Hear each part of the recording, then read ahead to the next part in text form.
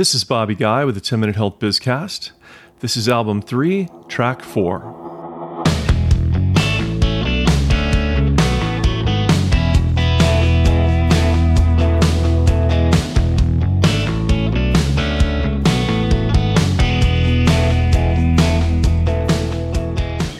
We've talked about how we arrived at the current system of paying for U.S. healthcare. Now I'd like to talk about the evolution of providers in modern U.S. healthcare. In a narrative told in the book The Great Influenza, Johns Hopkins Medical Center in Baltimore was created in the late 1800s as an attempt to bring modern medicine and medical training to the U.S. The U.S. was trying to catch up with medical advances happening in Europe. Johns Hopkins represents a central tenet of thinking about healthcare, that when it comes to innovation and improving healthcare, hospitals are the bedrock of the system. This is where we train our doctors and nurses. This is where we develop the newest treatments. This is where we go to get well. This is where we go to get x-rays and MRIs done by big machines. And this is where we keep our medical records. Before Johns Hopkins and the expansion of hospitals across the U.S., healthcare was much more about house calls. Most healthcare was delivered in the home. But for the last century, hospitals have been at the center of care. A friend of mine calls them the healthcare equivalent of the great libraries of Egypt, where all the knowledge of the classical world was stored. As hospitals have proliferated in the U.S., especially since the 1940s, most states have regulated the geographic distribution of hospitals using a system called Certificates of Need, or CONs. A state allows a certain number of hospital or skilled nursing beds, consistent with population in a geographic area, typically a county or parish. Similar to utilities, healthcare providers have been treated as a highly regulated industry, and by setting up sanctioned territories with appropriate competition but not hyper-competition, healthcare providers can be financially stable and avoid insolvency, goes the thinking. The healthcare world has changed dramatically, with successful advances in technology accelerating the change in recent years.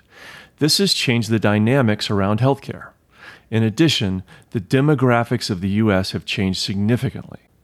We've had a large population shift from rural areas to the cities over the last several decades. The result is that CON laws have not been enough to keep the rural hospital network viable. Small rural hospitals have difficulty keeping up with expensive technology and with attracting talent, and they've been struggling since at least the mid-1990s when I started practicing law. In addition, even for the best-funded urban hospitals, competition has become a major issue. Many services that used to require a trip to the hospital can now be provided outside of the hospital. In fact, you could almost describe the last 30 years as the disaggregation or the disassembly of the 20th century hospital one piece at a time.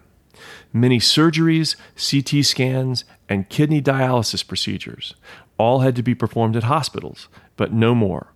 Instead, these services are now often provided in new settings, like outpatient surgery centers, outpatient diagnostic and imaging centers, and outpatient dialysis centers. Healthcare used to be about bricks and mortar, but it's becoming more and more an ecosystem without walls, especially after the pandemic with the growth of telemedicine and healthcare. We're now hearing echoes of history as we move from a hospital-based environment back to a home-based environment when it's feasible. You'll hear in our last track on Album 3 about why there will always be a very important place for hospitals in our system. But for now, what's important to understand is that the role that hospitals play in delivering healthcare has been shifting for years, and it continues to shift. One of my favorite stories about the hospital market is a case I handled as a young lawyer in the 1990s. I represented a large hospital system that was managing a small rural hospital for the county. Under the management contract, which, I should add, was already old when it got to me and was drafted before the days of word processing, my client had the option to buy the county hospital and build a brand new hospital in the county. When we tried to do that, the county sued, alleging all sorts of crazy theories hoping that something would stick. It made absolutely no sense to me. That is, until I was in the court clerk's office one day, filing something, and I got to talking to the clerk. It turned out that the current hospital was in Town A, but the brand new hospital my client was going to build was going to be in Town B. and the two towns were football rivals on a level worthy of Friday Night Lights. Hospitals, you see, are the source of significant civic pride, even if they're small and outdated and practically obsolete. And your football rival can't get one when you're losing one. This is a lesson I took to heart. It's a lesson that helped me understand the trials and travails of the Berger Commission report in New York a number of years later. What's the Berger Commission? In the mid-2000s, New York State realized that it had too many hospital beds in many metropolitan hospitals, and the Berger Commission was a group created by the state to write a study about how to resolve the problem. The commission recommended closing a number of hospitals across the state, which would then lead to sustainable financial performance of the remaining hospitals. The Berger Commission report quickly became a political hot potato in New York because the hospitals that it proposed closing provided local jobs and were sources of local pride. The report was probably spot on, and some of the Commission's recommendations were adopted, but others were simply too challenging politically. So hospitals are now a big part of healthcare, but not necessarily the center of it. There are lots of other ways that we deliver healthcare services. I want to give you a model for thinking about all of those different services. I like to think of healthcare providers as falling into 7 categories. These are primary care, acute care, post-acute care, senior living, chronic care, behavioral care, and finally life sciences. These are not perfect categories, but they tend to provide a good way to think about healthcare services and the way we've evolved. First, we have primary care. This includes doctor's offices, urgent care facilities, community health centers, dentists and dental care, and all sorts of well care, like nutritionist practices, for example. One of the major trends in healthcare in the last 30 years has been the consolidation of doctor practices. Just recently, we've reached the tipping point where less than 50% of doctors work in independent doctor practices. Instead, they're employed by hospitals or a part of major roll-ups of physician practices by billing management companies. We'll talk more about this trend later on this album. Second, we have acute care, which is primarily hospitals and also includes facilities like surgery centers, 24-hour emergency rooms, and the like. Third, we have post-acute care, an area that we've begun to recognize comprehensively in the last decade, and a term that probably wasn't used much before then. Post-acute care tends to include therapy and physical rehab, home health, hospice, LTAC facilities, and similar services, usually where people are recovering from acute events. Fourth, we have senior living and residential care, which includes nursing homes, all sorts of memory care, assisted living, and independent living. In senior living, the biggest change of the last 50 years has been the shift from nursing homes to lifestyle opportunities. Elder care outside of the home used to be almost entirely skilled nursing, but now the field of senior living comprises multiple levels of care, including continuing care retirement communities, where people have the opportunity to change care levels on the same campus throughout the last decades of their life. Senior living has become much more about community and experience and lifestyle, and much less about the skilled nursing experience often portrayed in movies, like maybe Say Anything or Bubba Hotep. Fifth, we have chronic care, where we're doing disease management and taking care of chronic conditions like diabetes and obesity and cancer. This can be done in a number of settings, and it can overlap with some of the other categories.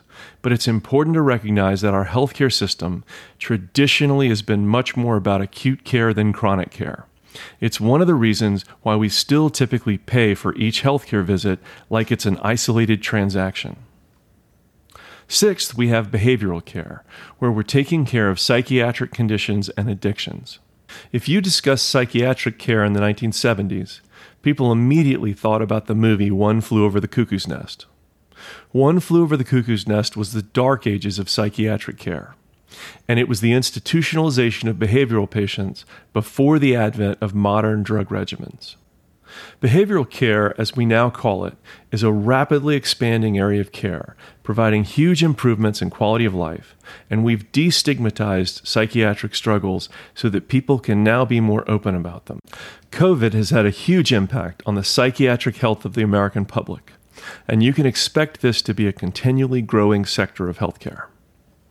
Finally, we have the life sciences, which consist of pharmaceuticals, biotech, medical devices, and healthcare technology.